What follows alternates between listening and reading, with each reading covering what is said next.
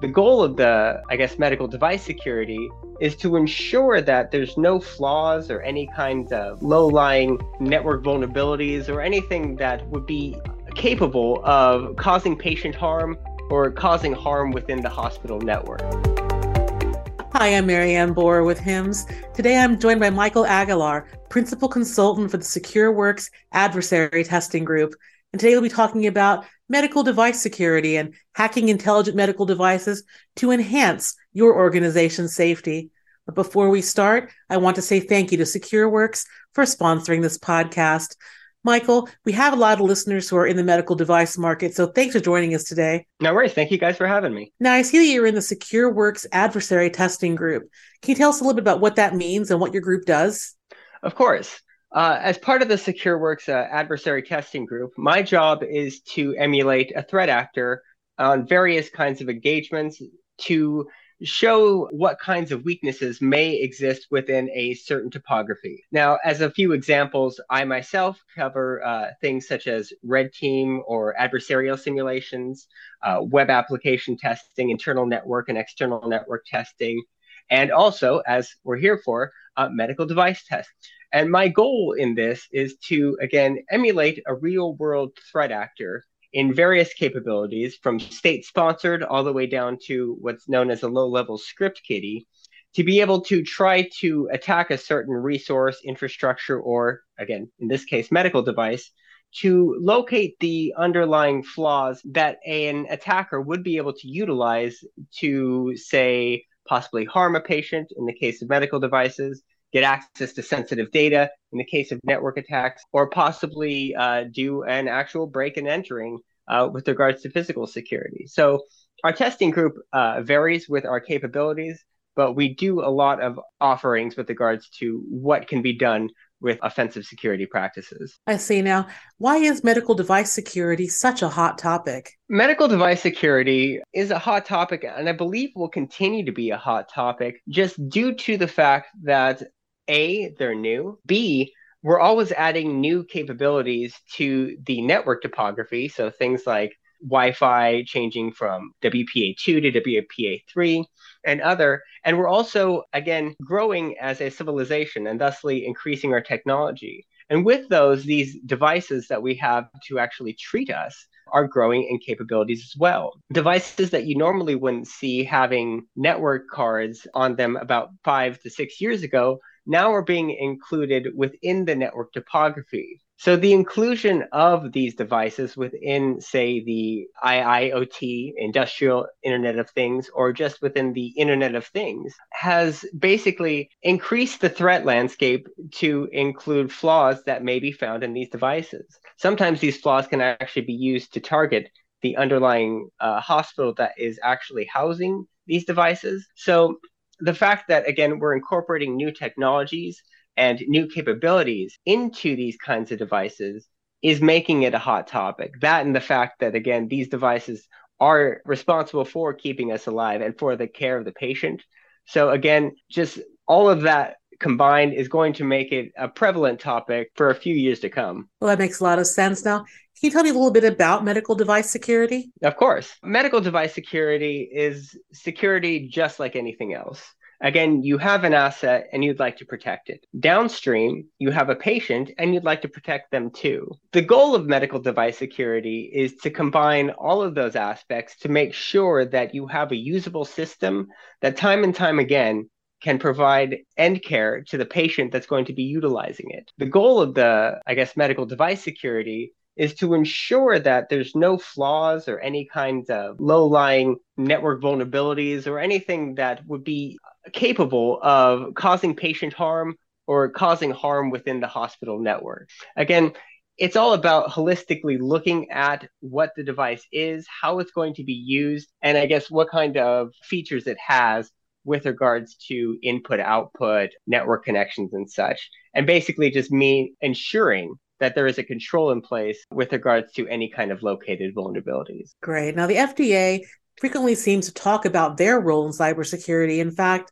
they have a whole fact sheet talking about cybersecurity myths. Recently I heard someone say that if you update a medical device or patch it, then it's no longer FDA approved. Now, do you also see organizations falling prey to those myths about cybersecurity not being important? It really depends on, I guess, business to business. In some businesses, I do see a great deal of effort being leveraged into cybersecurity. Again, these companies have frameworks that they try to follow and ensure that devices, when they're created, have cybersecurity in mind. Likewise, there are some organizations where cybersecurity is an afterthought, meaning that they will develop an item, make sure that it works, and then attempt to bolt on security controls after. It really depends on the ethos of the organization, how new it is, and certain other things that may add to that kind of paradigm. What I see is an effort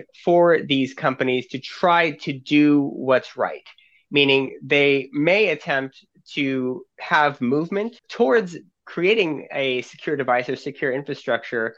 But what I also see is a lot of pushback and, I would say, opposition interorganizationally, where certain aspects of the business may think that they don't need to apply a security control, whereas other aspects may think that they do need to. And it causes this conundrum where nothing gets solved because everybody's kind of arguing their point and not really making any forward momentum. It's really dependent on the organization. But in the future, I believe, again, with the FDA rules now specifying, and especially for the DoD, that they're not going to be accepting any kinds of software packages with vulnerabilities within them.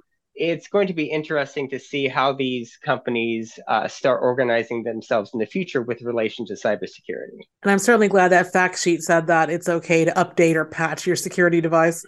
Completely. Again, I myself am working in real time with a few organizations to actually get those patches in line, actually from findings that were located within the biohacking village during DEF CON 30 this last year. And again, working towards, releasing, some kind of notification for the general public, but also, again, getting a fix in line that makes sure that those software updates are actually pushed through in an appropriate time frame and in a safe and logical manner. It's so important. Now, Michael, do you ever talk to organizations who think cybersecurity is optional? I've spoken to a few organizations, again, where it's not optional, but it's not part of their standard workflow.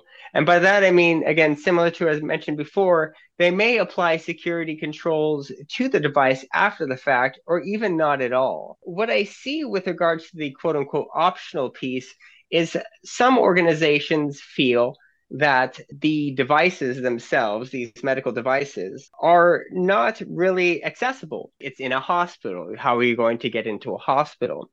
Me, myself, again, being part of the adversarial simulation group, that's pretty much what some of my practice is and focuses on, is getting into those places that you're not supposed to be in. Again, I mentioned it earlier, we do have a physical practice where my goal and my job has been to physically enter a building and get access to these places without authorization. Only authorization from, again, the business heads, but not, again, the organization that is in the business. So whilst these are in quote unquote protected areas, again, some of my practice and I guess what I do as a day-to-day is actually getting into these spaces. So I would like to, I guess, reiterate to those kinds of companies that though you may think that these are in a restricted space, people can get into restricted spaces all the time. I like to also propose this to them. Like, what if you're trying to protect the most important person in the world? And that person is, being attacked by all fronts. Obviously, you would want to make sure the devices they're hooked up to are, safe and secure. And that if somebody were to get access to those devices, nothing would happen to the patient care. I see. Now, can companies build in security when they're creating the software for a medical device? Very much so, actually. Companies can follow certain frameworks to actually include security at the inception period. One of these kinds of practices is actually the UL CAP program, the UL series of cybersecurity controls, the 2900 series. It's similar to the Navy RMF framework, where again, cybersecurity for packages that are going to be deployed, within the DoD go through a vetting process where you have to have security in mind when you are creating the device or object. Then through iterative testing with security in mind, you're creating an object that is basically security conscious, meaning that you have security controls already built into the product by the time you come up with a proto design that actually kind of is like physically like a POC. That actually makes it a lot easier to, I guess, manage security, because when you have the device created at the end, you actually have security controls that are in place and actually effective. Whereas sometimes if you build a device and then try to apply security controls, some of the things that are built into the device that are native functions that cannot be undeveloped basically cause an issue where the manufacturer cannot fix the issue unless they create a completely different device, because there is no control for the way that they've constructed it. So yes, companies can build in security, but it's that I have yet to be seen as followed as a de facto. I see. Now, does the type of medical device matter when you're building in security? It really does. Some of these devices are very simple. I'll give you the case of an infusion pump. Infusion pumps are pretty simple systems depending on, what kind of pump you're using. The ones I have seen are pretty much using an input-output type of operating system with little user interface besides the buttons that are just input-output buttons for controls. These kinds of devices are interesting when trying to apply a security control. It's difficult to try to get a binary to say run on this on a consistent manner. So that's where the perimeter security kind of comes into play. So it matters what kind of controls and what kind of defensive measures you have, I guess, based on the device. Other devices are pretty much a full-fledged operating system, in which case you would probably want to have some kind of endpoint protection or something running that would be able to detect malicious software if somebody were able to say, like, drop it on there as an update. So it does matter what kind of device, just in regards to what kind of controls you're going to put in place to protect that device. Fantastic. Now, what did the WannaCry attack in 2017, what would you say that taught us about cybersecurity, especially healthcare cybersecurity? The WannaCry attack in 2017, I would say, taught us that we always need to keep our eyes open and looking towards the future. Now, WannaCry, when it first hit, was an interesting piece of malware. It utilized the freshly released exploit MS-17010, known as Eternal Blue, which was just released by the Shadow Brokers and after it was stolen from an NSA toolkit called Fuzzbunch. Now, the framework itself was interesting, but the exploit itself was very interesting because a lot of servers themselves have port 445 open and did and do at that time. Again, it affected pretty much the up-to-date builds of Windows. Now, this flaw was coupled with, again, ransomware to create a interesting wormable ransomware that caused a myriad of issues within the security realm, and also especially with healthcare. Healthcare continues to be plagued by this. Even if I'm not mistaken, as recently as August, NHS was incurring the wrath of a ransomware attack due to, again, most likely OpenSMB shares. Mm-hmm. Now, what this did was an awakening beacon, I guess, for healthcare and pretty much everybody in general, that you really need to stay abreast of security issues and releases of exploit code and vulnerabilities, because attackers will find these and utilize them within a quick manner. Again, WannaCry is still teaching us to this day that exposed SMB shares may not be the best idea unless you have heavy segregation on them. Right. There's a lot of things that WannaCry taught us, and especially in the healthcare field, I think, again, due to the fact that some of these medical devices that are on the network have to utilize a lowered security type of posture to be able to run on the network, thusly leading to issues like this still occurring within the medical topography. Right. Now, Michael, what does it mean to hack an intelligent medical device? To hack a medical device or an intelligent medical device, the goal is to basically get to the underlying operating system and interact with that. Also, again, one of my goals is to look for patient data, any kind of HIPAA data that may be in a violation. Also, one of my goals during these kinds of tests is to see what kind of ways I can influence the patient care. To give you an example, again, say if you have a dispensing system for medicines, say my goal in that case would be to try to get access to the underlying medicine. If it takes some kind of input to say a user is dispensing medicine, can I pin that on another user? Are there protected medicines? Can you get access to those? So it depends on what kind of device it is. But basically, the underlying goal of hacking the intelligent medical device is to utilize its functionality against itself to be able to try to get down to the operating system level or to the root process level and basically overtake the system and turn it into something that can be used inwards against the hospital or outwards against the patient. Wow. Now, what would you say is a good process for curtailing those vulnerabilities in software and or in hardware production? I would say a good process, again, was something that was mentioned previously, was like following the iterative, I guess, testing of your device, but also following similar to the Navy RMF process, which is, again, coming up with like a security design for the device when it's in the inception period and literally just on pen and paper. Then when you develop and just keep including protections within the builds, again, you'll find it much easier to remediate anything that may be found after that fact versus trying to patch something that cannot necessarily be patched and then having to make weird code exceptions so you can try to get something in a secure manner, but it's more strung together than I guess if it was built holistically with security in mind. So again, if they just think of the device with security in mind when pen hits paper, they'll be in a much better position. That definitely makes sense. Now, can you explain to us what a medical device, a penetration test, or a pen test is? Sure. Again, a medical device pen test is exactly just like hacking the intelligent medical devices. Though, again, sometimes depending on client, may put like a small hospital network behind the device to see if you're able to breach this device, what can happen inwards on our internal network or our medical device that houses this. It's all dependent on scope.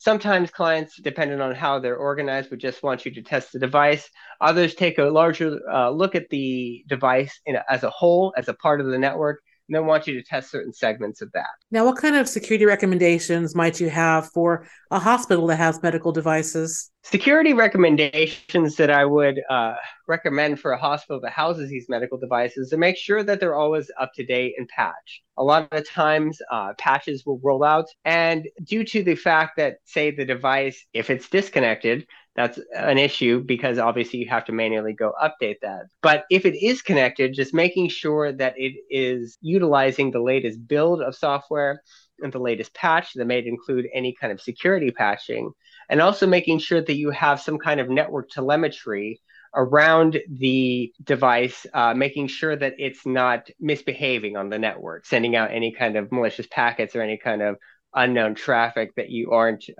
expecting and is anomalous. I would also make sure to keep this adage in mind. It's one of the things I overheard when I was in a meeting with a device manufacturer after I had completed some testing for them. And there was, again, some back and forth within the organization as to, like, should this be fixed? Should this be not? Again, that inter-organizational conflict. But one of the engineers, basically said, look, if you're looking at this logically, it's like this. Your network is only as strong as the weakest device on it. Sometimes that may be that medical device. So keep that theory in mind when placing security controls around your network in the hospital. Well, that's pretty powerful. Now, without sharing company information, are there any kind of real-world examples or kind of nuggets of information you can share with us about medical device security? Sure. Again, medical device security is an interesting conundrum. A lot of times, when you go see these devices or interact with them, they may be just completely out in the open, and that may be by design. Other devices, again, utilize a more protected kind of manner, like with a kiosk. One thing I would say, I guess, information-wise, that I've seen a lot of devices do are utilize, say, non-encrypted hard drives. It's a flaw that I've seen a lot, which again is not necessarily a killing point, But the issue arises to say, like, what if the device gets taken? A lot of times these devices, for some reason or another, end up on eBay. If that hard drive is not encrypted, then sometimes, again, when these devices end up on eBay, they may have patient data. I guess another thing I would say with regards to informational things that I've noticed a lot of times with medical devices are just the utilization of older softwares. I've seen some organizations using older real-time operating systems that are still vulnerable to certain Wind River exploits and network TCP/IP stacks that have been found for some time. So again, just making sure that those are updated is something that I would recommend for those kinds of companies. And I guess one of the last pieces of information that I'll leave you guys with regards to things that I've seen, I guess, with regards to medical devices are honestly just weak TCP/IP stacks. It's the, I guess, stack that runs the network connections. But a lot of times, just due to the fact that they're like IoT kind of devices and built off of, like, say, just a chip and basically just somewhat of a development board, sending large data packets to a device normally will kill it within about like 2-3 minutes, which is not, dire unless you need to get telemetry from that device, as in its heart reading machine. So again, just make sure to keep things updated and try to use the newer technologies that you have available that are more resilient. That sounds like sound advice. Now, Michael, is there any other parting information you'd like to leave for our listeners? The other information I'd like to leave for our listeners, again, is if you're interested in any kind of medical device testing or anything, I guess, with regards to adversarial type of testing, just visit our secureworks.com site. And you can get connected with an RFP. Again, you can get connected with testers like myself who will be more than willing to test your medical devices, networks, and other. I guess just make sure to keep your items updated and also work with the community. One thing I'd like to leave for the manufacturers out there is that, again, we're trying to work with the businesses to make sure that devices are secure. But sometimes, again, these vendors come out to these kinds of forums and, they bring their devices and such, and, they have us test them. I would just say, if you're going to go into that forum, that's a great step forward.